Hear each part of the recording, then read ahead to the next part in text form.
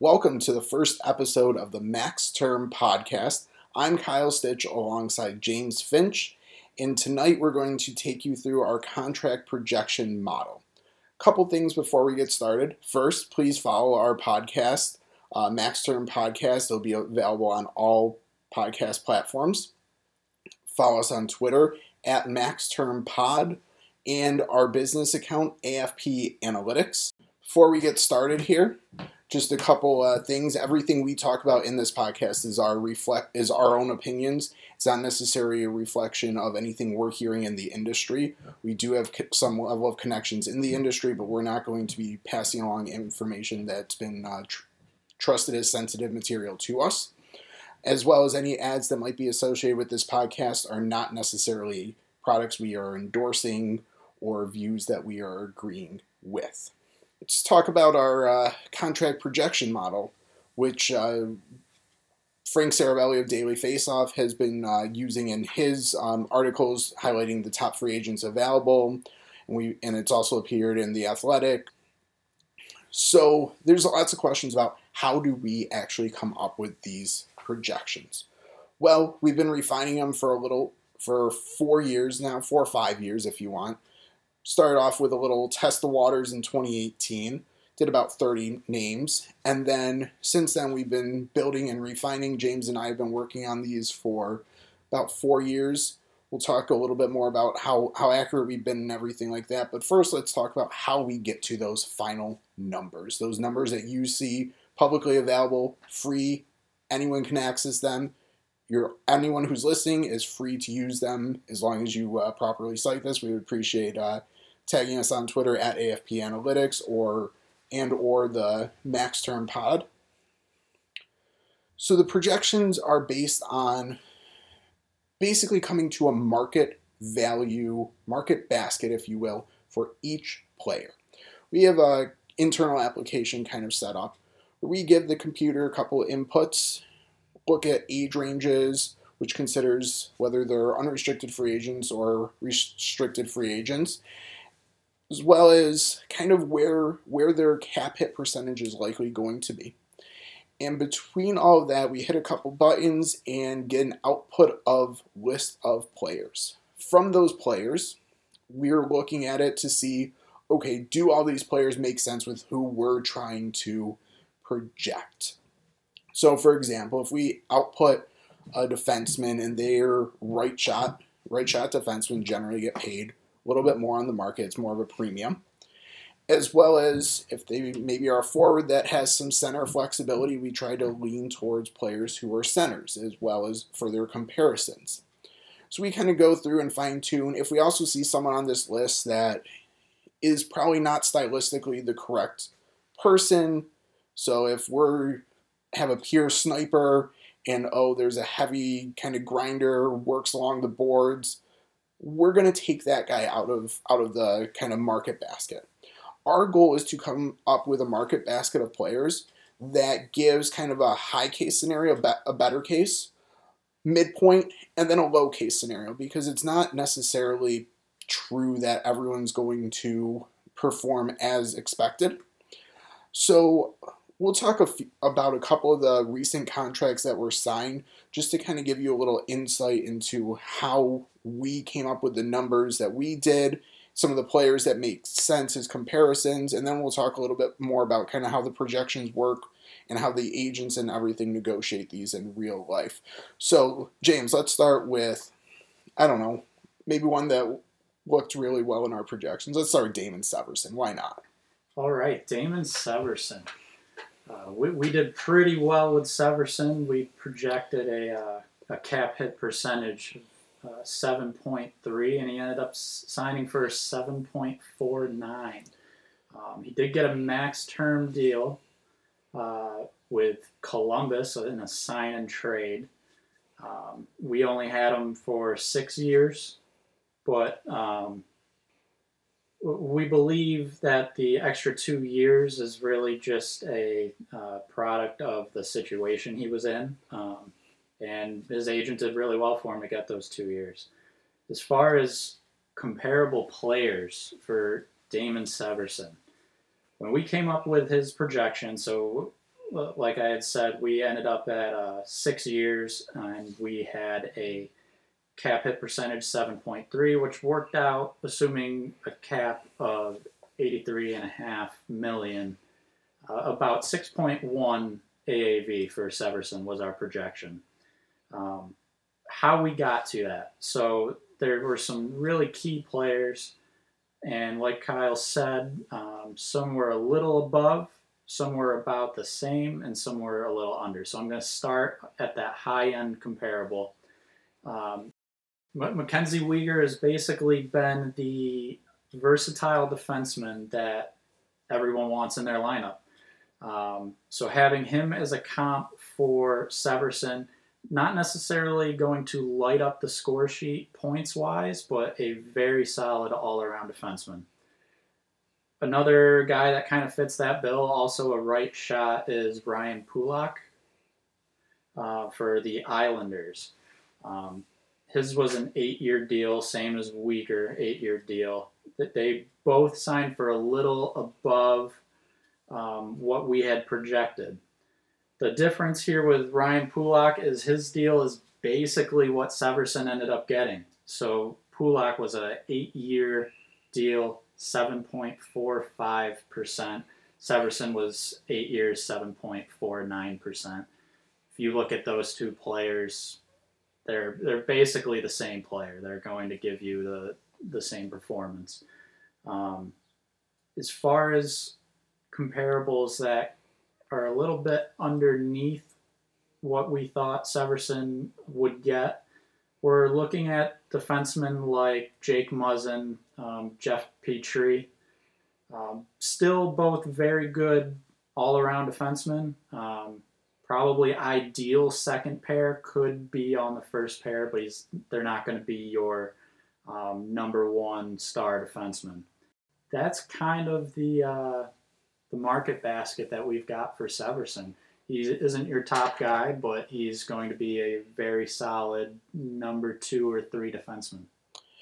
So you just heard a lot of talking about cap hit percentages instead of average annual value. So for those who might be a little less familiar with how hockey contracts work, average annual value is basically taking the total value of the contract and dividing it by the number of years. And why is that number important? Well, that's the number that counts against the team's salary cap. So when you see teams getting close to that this year, $83.5 million cap, there's really no way for them to restructure contracts like you might see in football. Once they're locked in with that AAV, that average annual value, that's what they're going to count against the cap. So the average annual value basically is what accumulates to the team's overall cap hit. And the NHL has what's called a hard salary cap, meaning, well, tongue in cheek, they're not supposed to exceed the $83.5 million.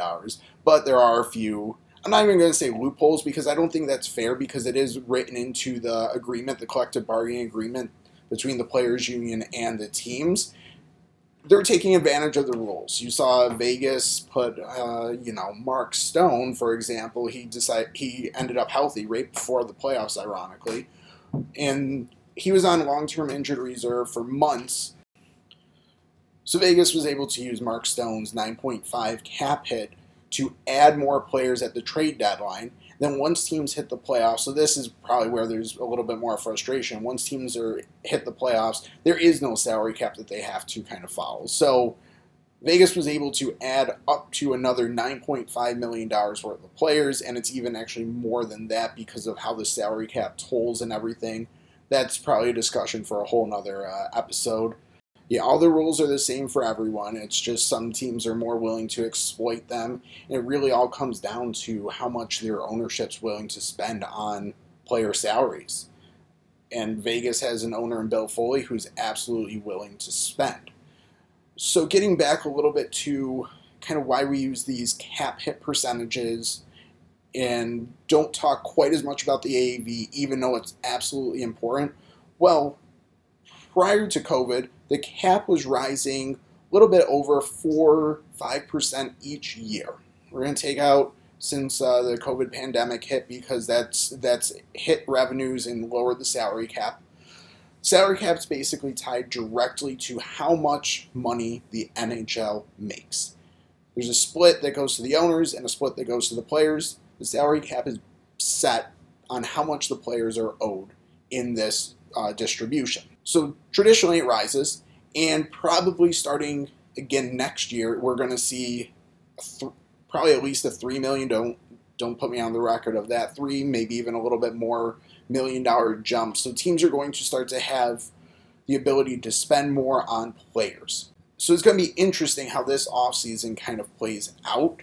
We saw a couple early deals signed with Gavrikov from the LA Kings signing a 2-year contract, Chicago signing Andreas Athanasiou for a 2-year contract.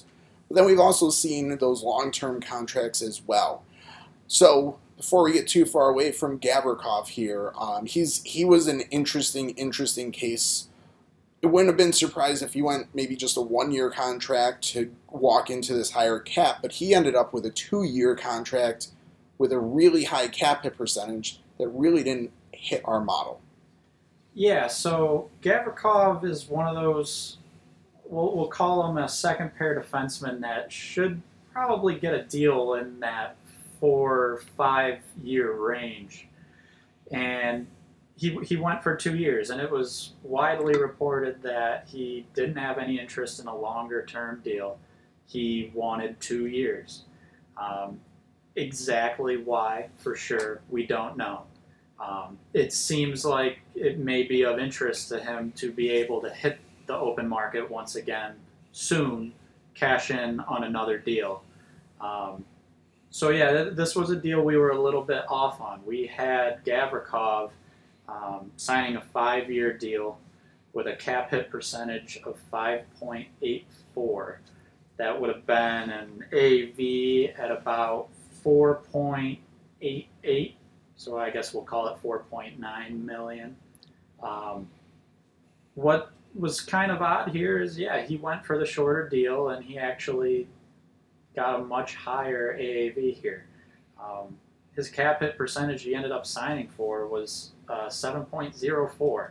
So, and with Gavrikov going that far over on the AAV, it meant we were quite a bit off here. I think this really speaks to what Kyle was just discussing about how the salary cap so far in the past couple of years, it really hasn't moved too much. It is due to league revenues. The COVID year really messed with some things, and it's taken a little while for the financial landscape for salary cap purposes to recover. There were some rumors it might finally be the year where it fully recovers and we see the bigger jump, 3 mil maybe, in the salary cap, but I don't think that's going to be the case. It seems like it's going to be around 1 million this year, which leads to that idea of maybe players could be looking for a shorter deal to hit the market again, either next year or a couple of years from now, when that cap has jumped up way more. We think that's really the situation here with Gavrikov. So we had Gavrikov and Athanasiou go for just 2-year short-term contracts so they can maybe jump back into the marketplace when teams have more money to spend.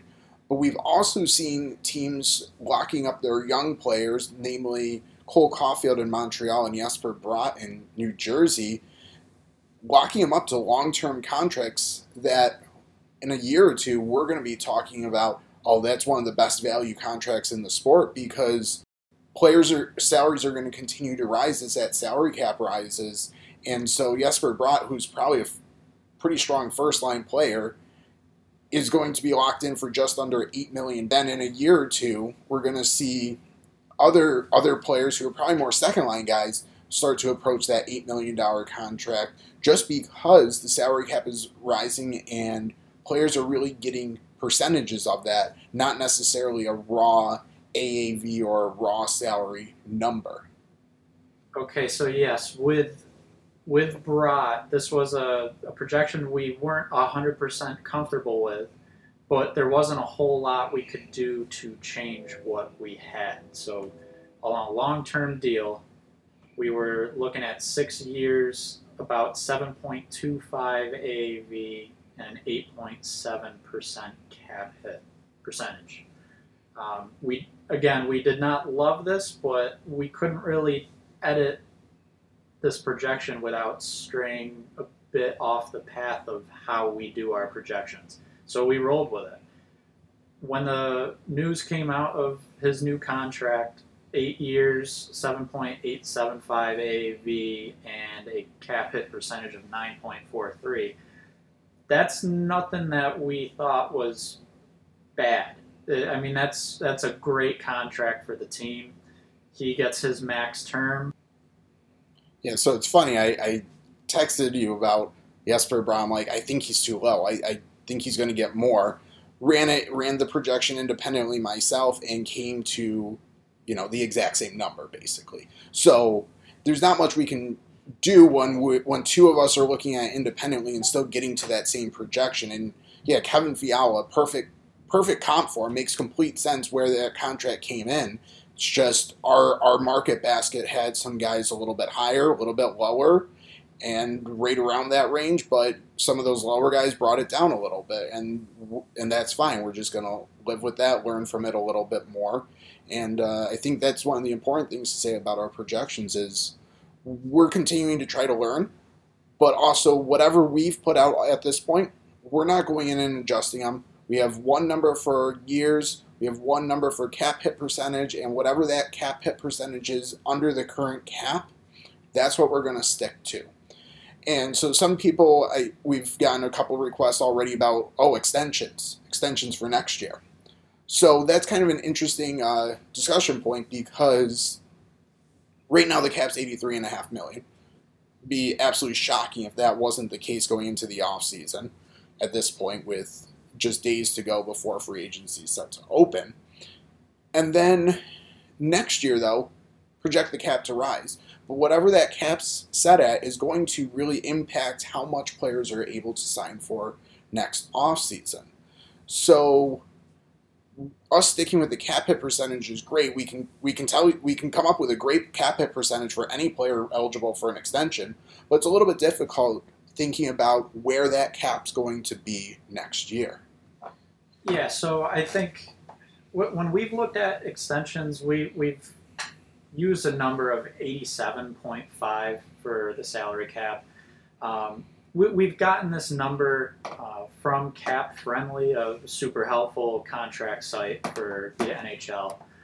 So it isn't just a random number we came up with. Others are using it, estimating it, but it is something we don't know for sure. So sometimes where the cap hit percentage can be hard, especially on extensions, is when you have bigger name players. Without really knowing the exact salary cap for an upcoming season, using the cap hit percentage, it's tough. A player like Austin Matthews, he's got 1 year left. It's pretty much accepted industry-wide that Austin Matthews is going to try to set the market as the top paid player in the National Hockey League. So because of that, we kind of need to keep in mind the AAV. So while we're using comparable players and their contracts and looking at a cap hit percentage, certain situations like this Matthews situation, we want to keep an eye on what does the AAV actually calculate to and make sure we are projecting something that makes sense. So I think the difference between in some of the things that we do with our projections and kind of how it works in the industry, to give a little bit of insight into how agents and teams negotiate here, is we open our sample of contracts and everything up back until 2012. We've kind of just debated a little bit between us. Is that still the best time frame to use? And maybe over the next couple of years we'll continue to we'll start to move some of those older contracts out because, frankly, there's some players that I'm struggling to remember. And Basically, up on a decade's worth of contracts, and at some point, just the game evolves itself, and people forget literally about certain players, and those contracts just become a little less relevant. so teams are basically looking, and agents are looking more at the more recent contracts, especially when it comes to the RFAs, the arbitration eligible players. So they're not actually concerned as much about the cap hit percentage. They're still using the average annual value. And I think one of the reasons that we've done really well, and we'll get you kind of the how close we've been the past couple of years with our projections in a second. But I think one of the reasons we did really well is we do have that big sample. We do use that cap hit percentage to drive our value instead of just limiting ourselves to the most recent contracts. So a little plug for ourselves. We've been really close with some of our projections over the past couple of years. Yeah, so I mean, we really started to have a large amount of projections done in 2019, the off season of 2019, and we were looking at a mean absolute error of about 408,000, which we believe is pretty good for contract projections here. So to put that in kind of simple terms, we would think that if a player signs a contract, whatever we project them at, kind of add 400 about 400,000 and subtract 400,000, and they should be within that range. If they're not, they're an absolute outlier to what we projected. So even some of these ones that we talked about already and that are going to sign, yeah, we're going to be off, but they're probably going to be within our range of error. So we started at 400,000, and we've gotten, well, COVID was a little bit rough. Yeah, so the COVID year, I don't want to say we, because I pretty much took over the COVID year with the contract projections, and it was a slight step back, not too far. We had a MAE, so mean absolute error, of 462,000. From there, we ended up not being able to complete contracts in the 2021 off season, but we picked right back up last year, 2022 off season. And this was the best year we've had by far. It was very, very accurate. In terms of the MAE, we were at about 348,000. Obviously, the lower the number, the better. And 348 is great. Right now, we're currently sitting at about $413,500 on the MAE for this current 2023 off season. That being said, not a whole lot of contracts in there yet, and some weird ones like Gavrikov. But we fully expect to be in the 300,000s at this point. Yeah, we want to continue to raise our standard, raise the bar, and we're never going to be perfect. There's always going to be error, but I think that $300,000 range is probably gives viewers of our projections a pretty good kind of understanding of where they're at. So if you want to use our projections, you can find them on Twitter at AFP Analytics. Please also follow us at MaxTermPod on Twitter. And if you have any questions, you can hit us up at either of those places or either of our Twitters. They're linked at the AFP Analytics pinned tweet as well. With that, we would like to thank you for listening to our first episode of the Max Term Podcast, and we'll talk to you next time.